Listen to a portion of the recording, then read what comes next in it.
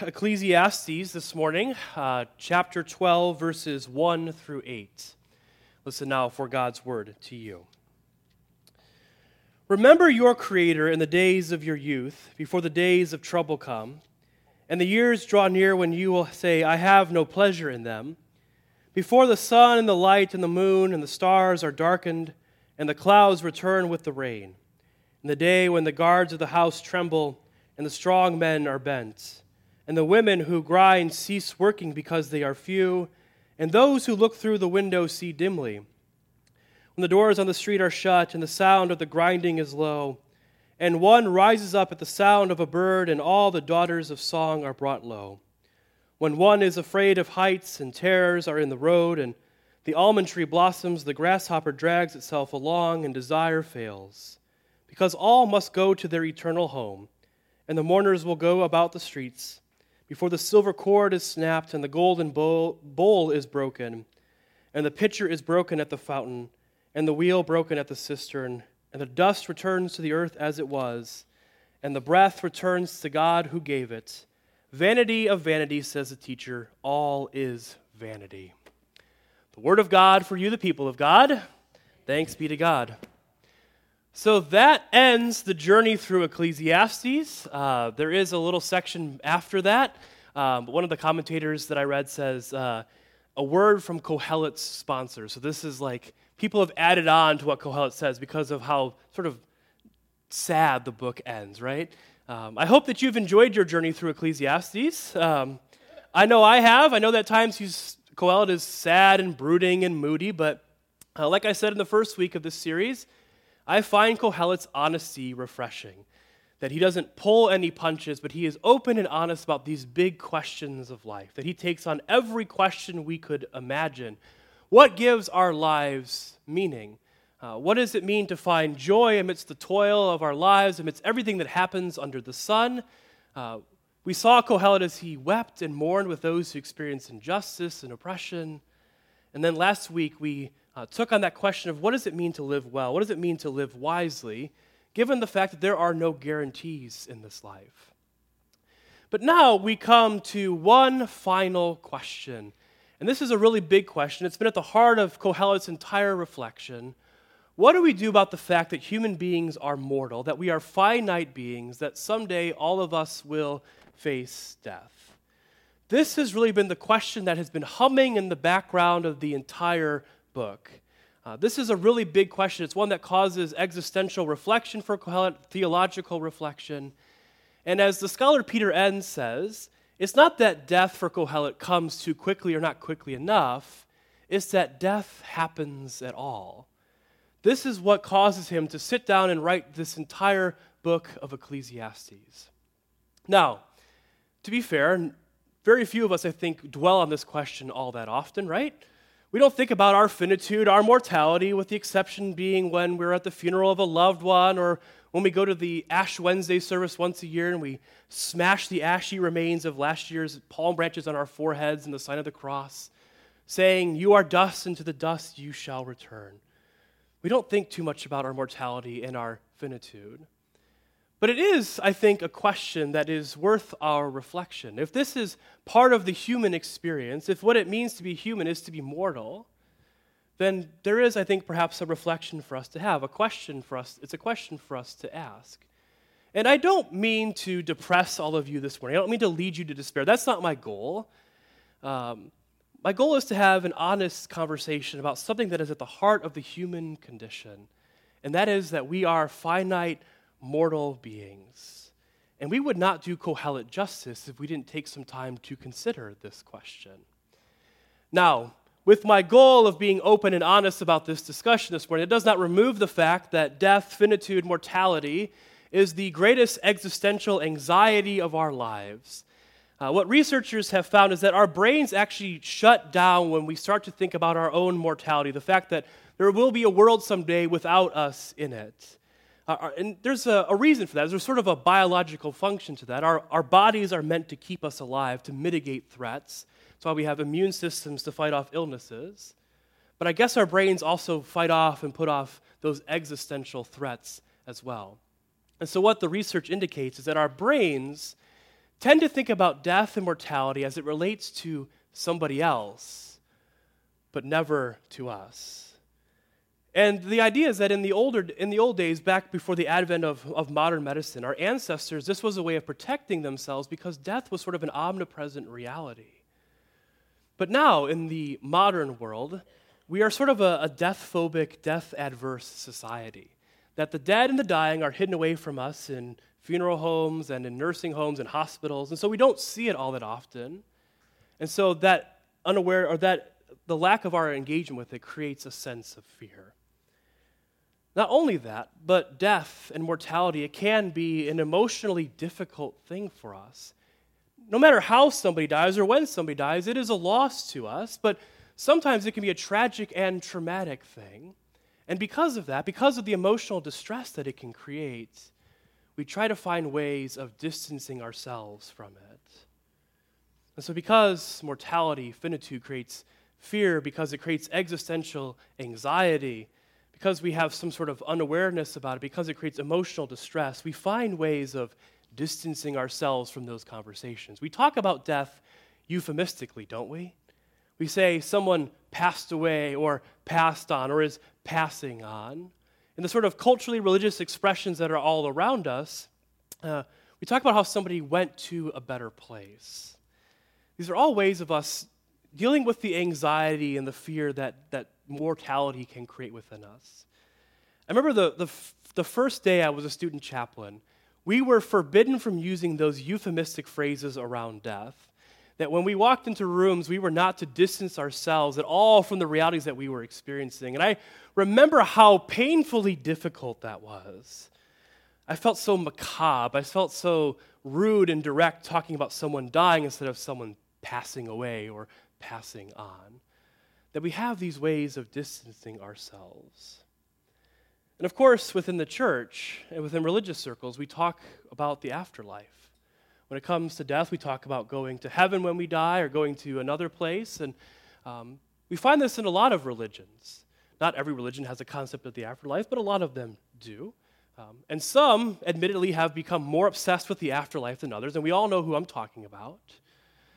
Some have become more obsessed with the afterlife than others, but the afterlife has always been about hope and a sense of trust. That this idea, the Christian ideas of heaven and the afterlife, they develop really as a pastoral response in the earliest church. So in the New Testament Christians, the first Christians in history, their expectation was that Jesus was going to arrive any day now, any moment now. Before this generation passes away, not one person will miss the kingdom of God. I'm paraphrasing Jesus. But of course, Jesus has been delayed, hasn't he? More delayed than I think the New Testament Christians even imagined. And in his delay, people in these churches started dying. And so they start to wonder, are our loved ones going to be able to participate in the kingdom of God? Are they missing out on this? And so this is when Paul speaks pastorally. In one of the first letters written down in the New Testament, he says that the kingdom of God is not just for those who are living now, but also for those who have died, that it is for everybody. Now, I'll confess that I have, outside of a funeral service, never once preached on the afterlife. And part of that is because, it's not because I don't believe in an afterlife. I, in fact, believe deeply in an afterlife. I believe that our lives continue on with God. If you've been to one of the funeral services I presided at, you've heard me say these words over and over again, and some of you might be able to quote it back to me. They come from the Presbyterian Book of Confessions, that in life and in death we belong to God. In life and in death we belong to God.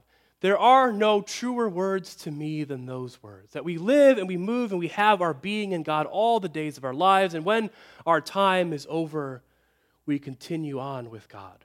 That I cling tightly to those words from the Apostle Paul, who says that there is nothing in this life or beyond this life that can separate us from the love of God that is in Christ. I came across a quote from the late biblical scholar Marcus Borg, who said something to the effect of that the one who buoys us up in this life will buoy us up in the next, that we die into God. So the afterlife, life with God, it's something I put my deepest trust into. But the reason I don't talk about it all that much is I'm a little fuzzy on the details. That whenever somebody tells me exactly what heaven is going to look like, I roll my eyes so hard I'm worried that they're going to get stuck. It's like I'm reading a travel brochure and I have to wonder, have they ever been? I just don't know that much about the details. I'm willing to leave it a mystery. I'm willing to place my trust that my life continues on with God. I just don't know exactly what all of that's going to look like. And the reason I don't talk too much about the afterlife either is because I think that there is another conversation for us to have around mortality, around our finitude. And I think it's the sort of conversation that Kohelet would want us to have. Because see, Kohelet and most of the Old Testament authors have no concept of the afterlife. It's just not something that exists within their worldview. This is something that develops later within Second Temple Judaism, which is the Judaism that Jesus inhabits, and then it develops even further on with Christian theologians. It's just not something that they think about a whole lot. You'll find in the Old Testament, especially in the book of Psalms, a reference to a place called Sheol, which is like the abode of the dead. It's like this shadowy place where the so-called righteous and unrighteous all live together. But really there is no concept of the afterlife in much of the Old Testament. The horizon, especially for the wisdom teachers, the teachers within the wisdom tradition, is this life and this life alone. Whatever lies beyond that horizon is a matter of hope and a matter of trust. That just is simply not what Kohelet focuses on. If Kohelet was sitting here in the sanctuary today, and we sat down and asked, Kohelet, what do you believe about the afterlife? He might sound like one of the parishioners from my last congregation, who in one of the final conversations I had with him before his death said to me, I'm a skeptic about the afterlife. I'm just not sure that it exists. That made his funeral really fun. I imagine that Kohelet would say something similar. What Kohelet is concerned with, what he thinks about, is how our mortality, how our finitude causes us to live more fully and more authentically in the present. Because I think the great paradoxical irony of death is that it can throw us back into life. It can get us to thinking more deeply about how we live here in the present moment. I've been reading a lot about death lately, which sounds way more gothic and emo than I mean it to, but it is part of my work. After all, I deal with those who have died, the loved ones of those who have died and those who are dying. And one of the articles I read recently said that when we deny the fact that we are mortal beings, we actually deny ourselves the ability to live more fully in the present. Because when we fail to understand ourselves as mortal beings, as finite beings, then we start to deceive ourselves into thinking that we are always permanent fixtures in the world. And when we think of ourselves as permanent fixtures in the world, then we start to be obsessed with the small, minor, minute things of life and begin to miss the really important things, the things that matter to us. If I fail to understand my own finitude, my own mortality, then in some ways I become a consumer of time, that there is always more time for me to have. And I can become obsessed with those small things that really don't matter all that much and put off the things that are vitally important. So if I think of myself as a permanent fixture within the world, I can put off indefinitely that much-needed conversation with a family member that might lead to reconciliation and healing because, well, that can always happen another time. If I think of myself as a permanent fixture in the world, I can put off loving my neighbors as myself because, well, right now I'm just too busy. I'll wait till the kids are grown up and out of the house when I have more time. If I think of myself as a permanent fixture in the world, then I can live my life according to how somebody else says I should live it, become obsessed with the must, ought, and should, the responsibilities of life, instead of being fully and authentically myself, because there's always more time for that. That's the paradox of thinking about our mortality. It leads us to consider what is most important to us, what matters the most to us. To not waste so much time with the things that don't really matter too much, but to instead seek that which is truly valuable and meaningful to us. In the apocalyptic romantic comedy, words that don't normally go together, Seeking a Friend for the End of the World, we begin with Dodge Peterson, the main character played by the actor Steve Carell, sitting in the car with his wife, listening to the news report. The news report concerning the 70-mile-wide asteroid that has been headed towards Earth for quite some time. And the report details the failed attempt of the final mission to try and divert this asteroid. And now Matilda is on the way, and it'll crash into Earth in 3 weeks' time. The radio report says, stick with us for all the end-of-the-world news and all of your classic rock hits. And then some classic rock song starts playing. And Dodge Peterson at first meets this with indifference. He's more concerned with the fact that he missed the exit he was supposed to take than the fact that the world is ending. And they're sitting in the parked car, and his wife, who apparently never loved him anyway, is so disgusted with him, she opens the door, runs away, not willing to spend the last 3 weeks of human existence with this husband she never loved, and she leaves Dodge to endure the apocalypse all by himself. So what do human beings do when news of Armageddon is on the way, when Matilda is going to crash into the earth in 3 weeks' time? Well, human beings do what you might expect them to do in this sort of situation. Looting takes place.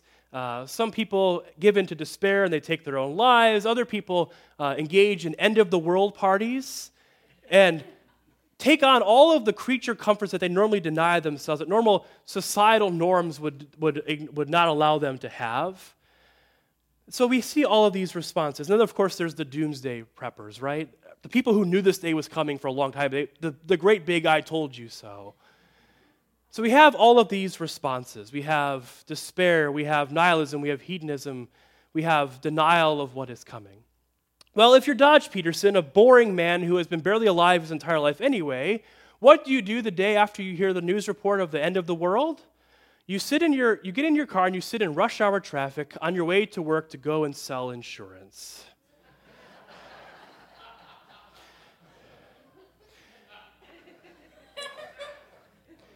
And Dodge sits there and the phone is ringing off the hook and people are asking, is Armageddon covered under my insurance policy? And Dodge's answer, no, that's extra. He sits in board meetings where his boss says, there's a bunch of new positions that have opened up in the company. Does anyone want to be the CFO? And one person sitting in the meeting says, it's all meaningless. All of these normal things that would be good news to us, open positions that you can apply for the CFO, they are rendered meaningless in the face of Armageddon, the face of the apocalypse. Eventually, Dodge decides to stop going to work, and he essentially just is sitting on his couch in his condo, kind of just waiting for the end of the world, not going to do anything with his life. But that's when he looks out the window and he sees his neighbor Penny sitting there crying.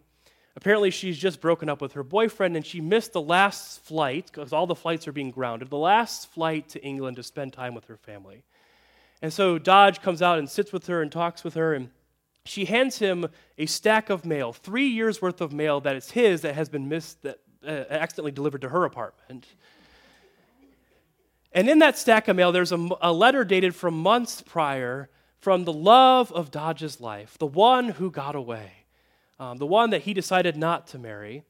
And so because Penny is this sort of hopeless romantic, she and Dodge set off on this adventure. Dodge also knows somebody who can fly her to England to spend the last days with her family. And they set off on this adventure that gives them, where they meet all sorts of interesting characters, have all sorts of interesting experiences.